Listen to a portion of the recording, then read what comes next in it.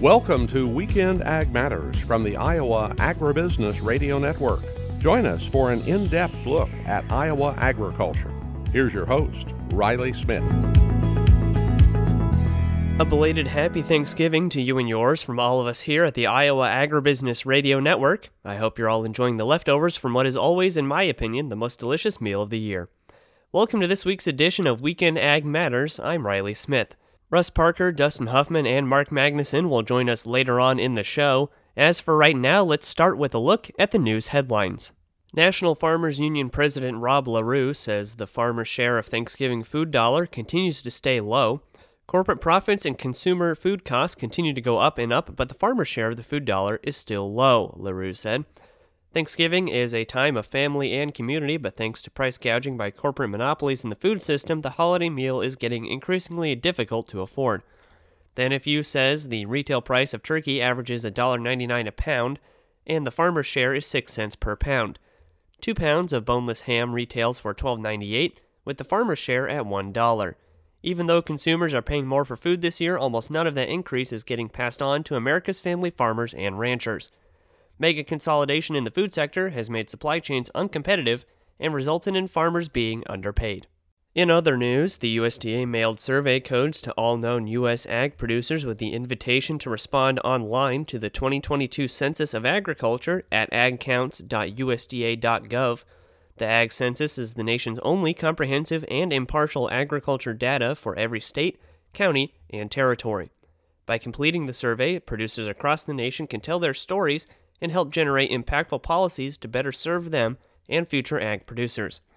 Farmers of all sizes, urban and rural, that produced and sold $1,000 or more of products, or normally would have in 2022, are included in the census.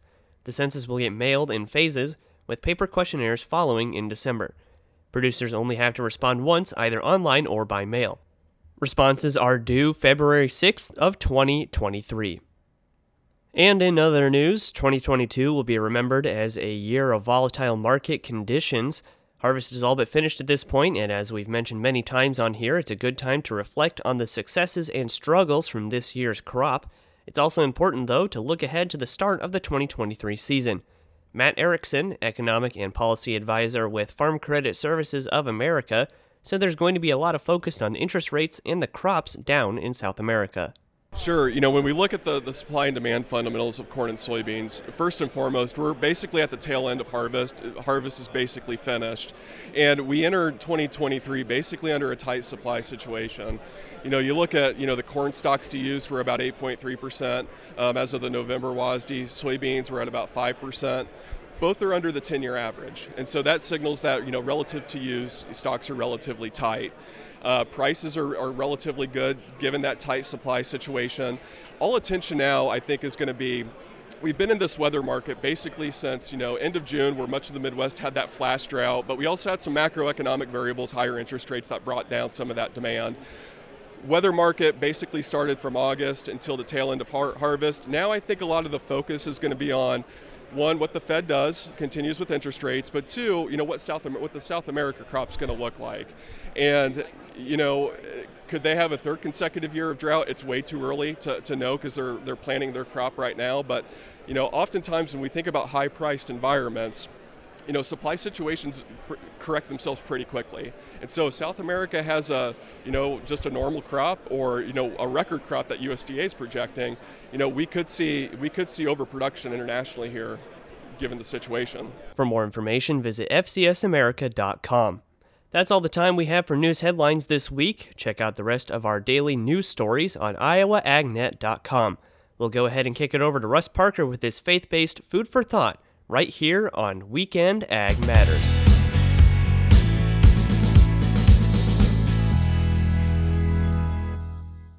Do you remember the first team that you were ever a part of? Perhaps it was a sports team, or maybe the school science team, or something like that. The word team has a couple of different meanings, but perhaps the most familiar is about a group of players in a competitive game or sport. I recall as a young person, and being a really small guy, being picked first for the football team was probably not going to happen. But if it involved a foot race or hockey, I was usually higher on the list because I could run fast and skate better than most. And as we get older, the definition of team morphs into a different idea, which still has a lot to do with who plays well together, but in a different context. We've all heard the question, are you a good team player? Meaning, as an individual, can you blend and work together with others as they come together to achieve or accomplish a common goal? And there are all kinds of teams that fit this definition. Teams that you might have at work, volunteer organizations like foundations, their ministry teams. The list is endless, it seems. But one of the key components of a successful team applies to both definitions, commonly called surrounding yourself with good people. And this applies to all tiers of an organization, from those of us who work in the trenches performing the daily tasks to those who see the process from a higher level. So I'd invite you to examine your own personal team. And what team are you a part of? What's your common goal? Who are you in the trenches with? And who oversees you on a higher level? My choice is to be on Christ's team and surround myself with God's people with the goal of securing a place in heaven. I hope that we're on the same team. Food for thought, I hope. This is Russ Parker. Have a blessed day. Thanks, Russ. And that's it for segment 1 of this week's show. Coming up after this short break, Dustin talks with Iowa Senator Joni Ernst. This is Weekend Ag Matters.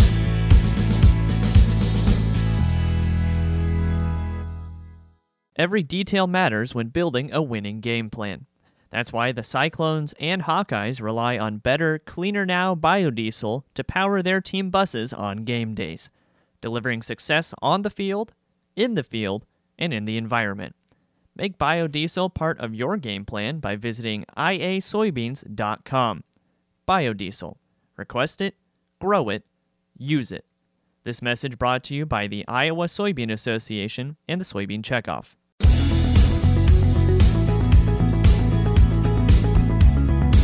Welcome back to Weekend Ag Matters. Here's your host, Dustin Hoffman.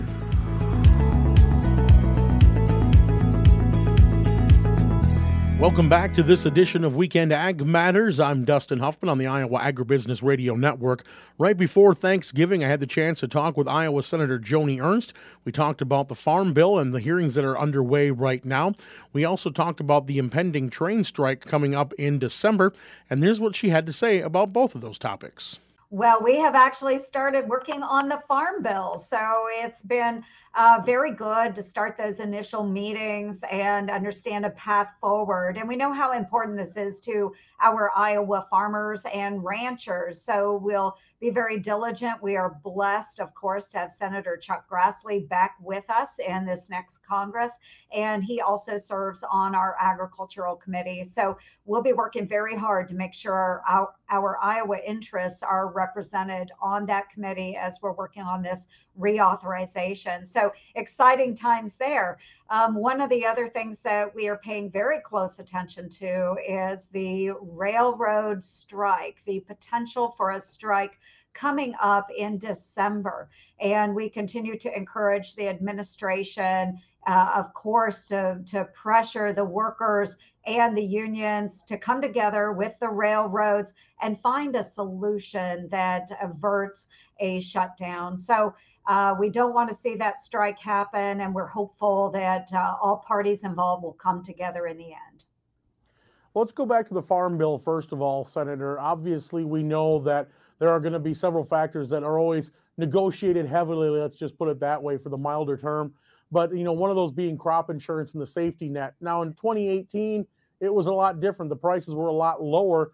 Now, some people outside of agriculture might see that, especially in the full Senate possibly, where they see that, hey, the markets are higher. Why do they need all this safety net and not understand the input costs and the situation that this is an insurance policy that farmers buy into as well?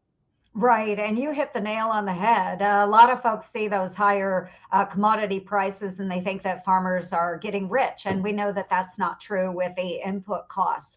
And so we're gathering up all of that information from our farmers and from the co-ops and so forth, and just helping paint a picture for the other members on our agricultural committee. Many of them do understand what is going on in our farm communities right now, but it's a lot of those other members that maybe don't serve on the agriculture committee. And so we have to do a very good job at painting a picture on why we really need this reauthorization, why it's so important that we provide those safety nets for our farmers. Because as I've said many times over, I think everybody here in the United States really likes to eat. So it is important that we are supporting our ag community and making sure they're able to produce, feed, fuel, and clothe the world. Another part of that farm bill that usually brings contention, I know, is with the SNAP programs and that part of the farm bill and those titles in there. I mean, what can be done to make sure the people who are needing the programs are getting what they need and getting an adequate supply of food they need, especially when we're combating inflation and things like that this time of year? Yeah, this is also a very tough one because we have seen inflation just rip through our communities and all across the United States. I just did a visit with the Open Door Mission, and they were talking about how difficult it is this year. They have increasing numbers of families that are coming to get donated food, and yet their donations are down as well because of the food costs. A lot of families just can't donate at the levels that they have in past years. And so a lot of families are really struggling with this. And they did talk about the USDA supports that they get to help some of their food programs. And we see this in our schools as well. I met a couple of months ago with a group of, well, we call our school lunch ladies. The folks that have to do the planning for the meals and the rules and regulations that they are subjected to when they are working through the menus for our school children. So it's difficult all the way around. Food costs have gone up. But again, going back to the root cause, we've got a lot of input costs that have gone up for our farmers, ranchers, and growers. And so this is out of control. And yet we have an administration that refuses to acknowledge the additional energy costs, the cost of fertilizer. And there are things that we can do about this, but the administration just doesn't want to budge on it. So it's a difficult time, but you're right, and that SNAP and a lot of these food programs will be extremely important to reauthorize, not just for this upcoming year, but for years beyond if we can't get inflation under control. Now, you also brought up the railroad strike situation, and here at our studios, we're right across this road from the ADM rail yard here, so definitely see a lot of ag commodities moving through across the street. And when we're talking about this, it's not only what happens if they do shut down, it's the days ahead of time. We were in the 11th hour, just a couple months ago before the deal was brokered, and they were already starting to move crews closer to home, getting goods off the rails so they didn't sit there before the strike. And so you're talking about disruption that starts days in advance if we don't get something done.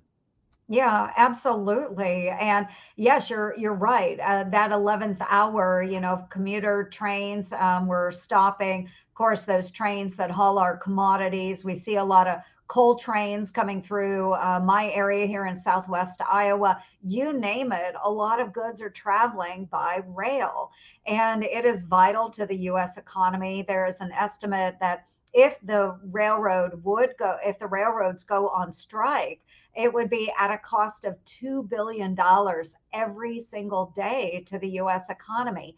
We don't want to see that happen. But what I want to see is that these labor unions representing the railroad workers and that the railroads can come together. We need the administration to really get involved and bring these groups together to work out an agreement. We want to make sure that those railroad workers, many of them are working a lot of overtime away from home, that they are getting the time off that they need. And there is a worker shortage, which is impacting all the way around. And so I know this is a very difficult problem to have, but we hope that they can come up with those solutions and that Congress does not have to intervene at the 11th hour. So I'm just encouraging all of those groups to come together, do the right thing, make sure that you're treating your workers fairly, and making sure that we can continue to see our goods move by rail. Now to wrap up here, Senator, obviously we talked about input costs being high. We talked fertilizer being one of those many inputs, but obviously as Farm Bill negotiations are going on and we look ahead to next year, a lot of farmers, while they have locked in, they aren't locking in prices they would like to see, and they understand that prices do go up. When you're talking 300% increases, and you've talked with different companies before about this, but what kind of things do farmers need to know on this occurring debate over a subject that's going into 2023 and into this Farm Bill? Well, I would just warn our farmers, of course, that we continue to see high prices and we will probably continue to see those. We've really pushed back on the administration, trying to find various avenues where we can lower the input cost to our farmers. However, we haven't had a bite from the administration. We know that energy costs really drive inflation and a lot of these prices across the board. It doesn't matter what it is, but yet we have an administration that refuses to engage really in the energy space. We need to see the unleashing of American energy. We could lower some of those costs, whether it's fertilizer production, drying of grains as we're bringing in harvest, you name it. Energy is behind so much of the costs that we're experiencing right now as American farmers, growers, ranchers, and consumers. So again, we continue to encourage the administration to really unleash American energy. It would alleviate some of the concerns surrounding inflation, but we don't see that lessening at any point soon. We'll have more from our conversation with the Senator coming up on future episodes of Ag Matters PM. But for right now, that's the end of my segment. And we'll come back here in segment 3 to wrap the show up with Mark Magnuson.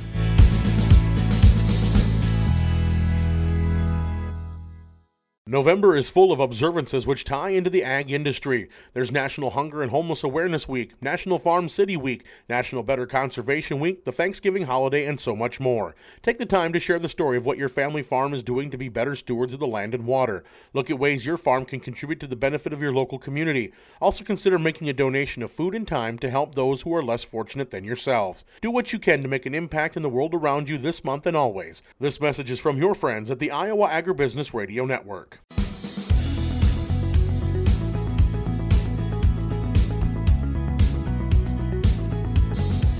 Welcome back to Weekend Ag Matters. Here is Mark Magnuson. Welcome back to Weekend Ag Matters from the Iowa Agribusiness Radio Network. I'm Mark Magnuson. Last week, I had the chance to speak with Dale Stevermer, a board member with the National Pork Board at the annual NAFB convention in Kansas City. We discuss farming sustainably, how much hog farming has changed in the past 50 to 60 years, and what consumers like to ask when it comes to buying pork products. Here is Dale Stevermer. Mark Magnuson with the Iowa Agribusiness Radio Network. I'm joined by Dale Stevermer. He is a board member of the National Pork Board.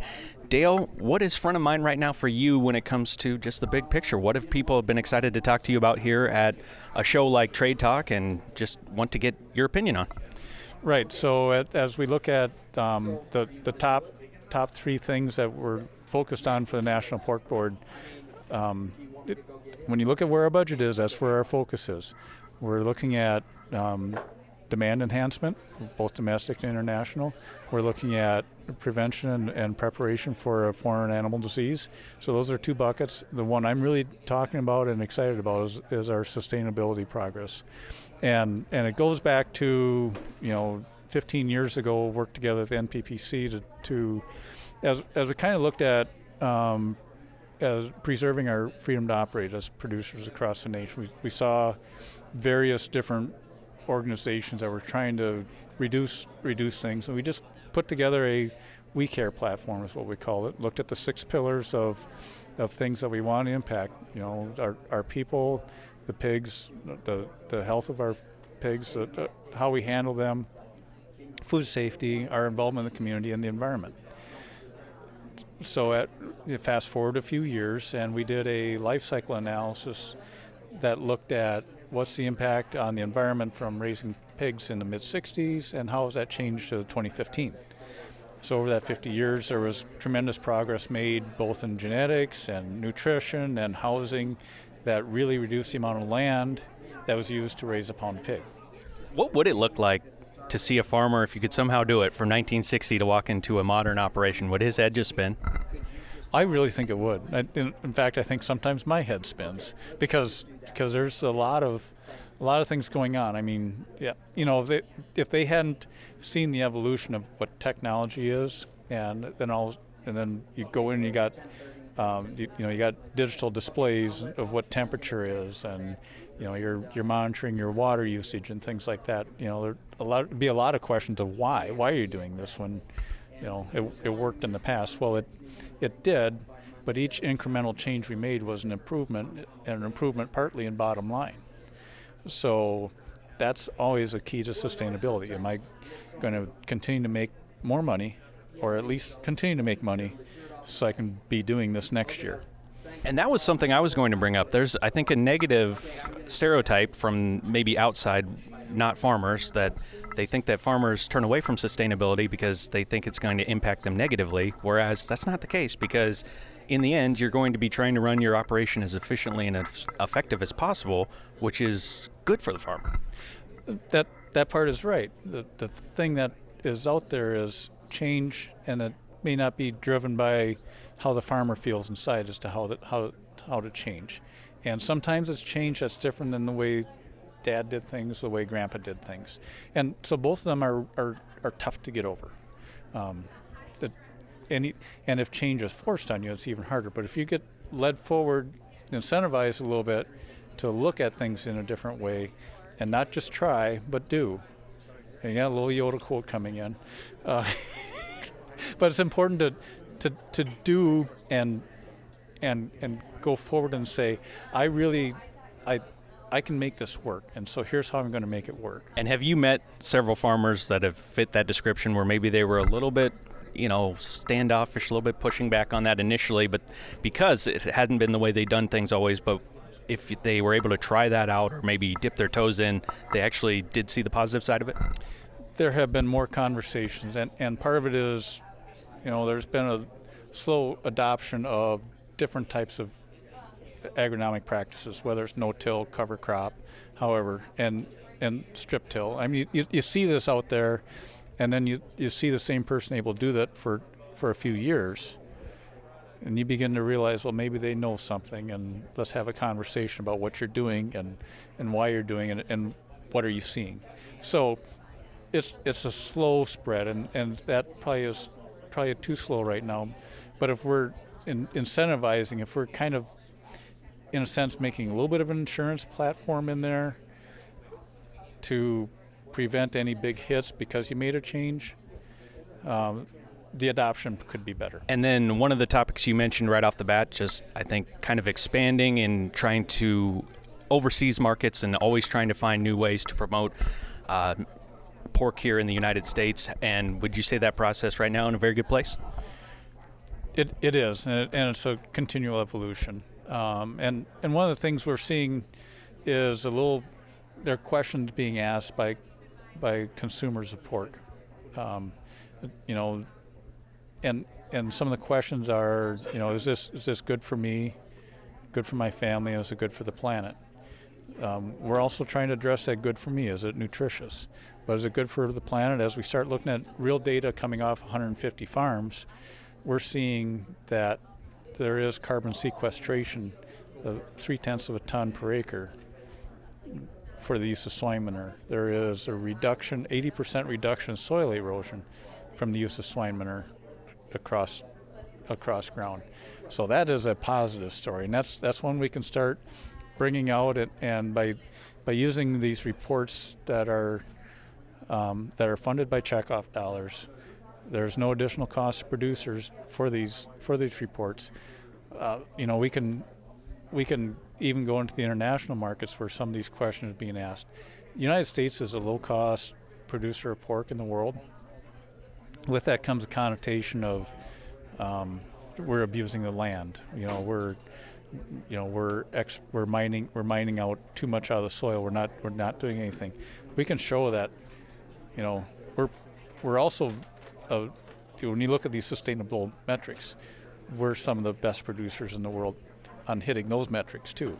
So not only are we low cost, but we're high sustainability, and that will open more doors and keep them open. Probably as big of a risk. I mean, there's two risks in the international market: opening the doors, but keeping them open, and this hits both of them. Dale, is there anything else you'd like to let our producers back in Iowa know when it comes to the National Pork Board and just anything that's got your attention right now? Well, one of the big call-outs is to visit porkcheckoff.org/sustainability, sign up for an on-farm sustainable report, and look forward to hearing from producers during the next year. Dale, thank you so much for the time. Have a great rest of the Trade Talk show. It has been a fun time. That was Dale Stevermer, a board member with the National Pork Board. And that brings us to the end of today's show. Don't forget you can find all of our content on our website at iowaagnet.com. For Dustin Huffman, Riley Smith, and Russ Parker, we wish you a happy Thanksgiving weekend from the Iowa Agribusiness Radio Network. I'm Mark Magnuson. Join us again next week for another episode of Weekend Ag Matters.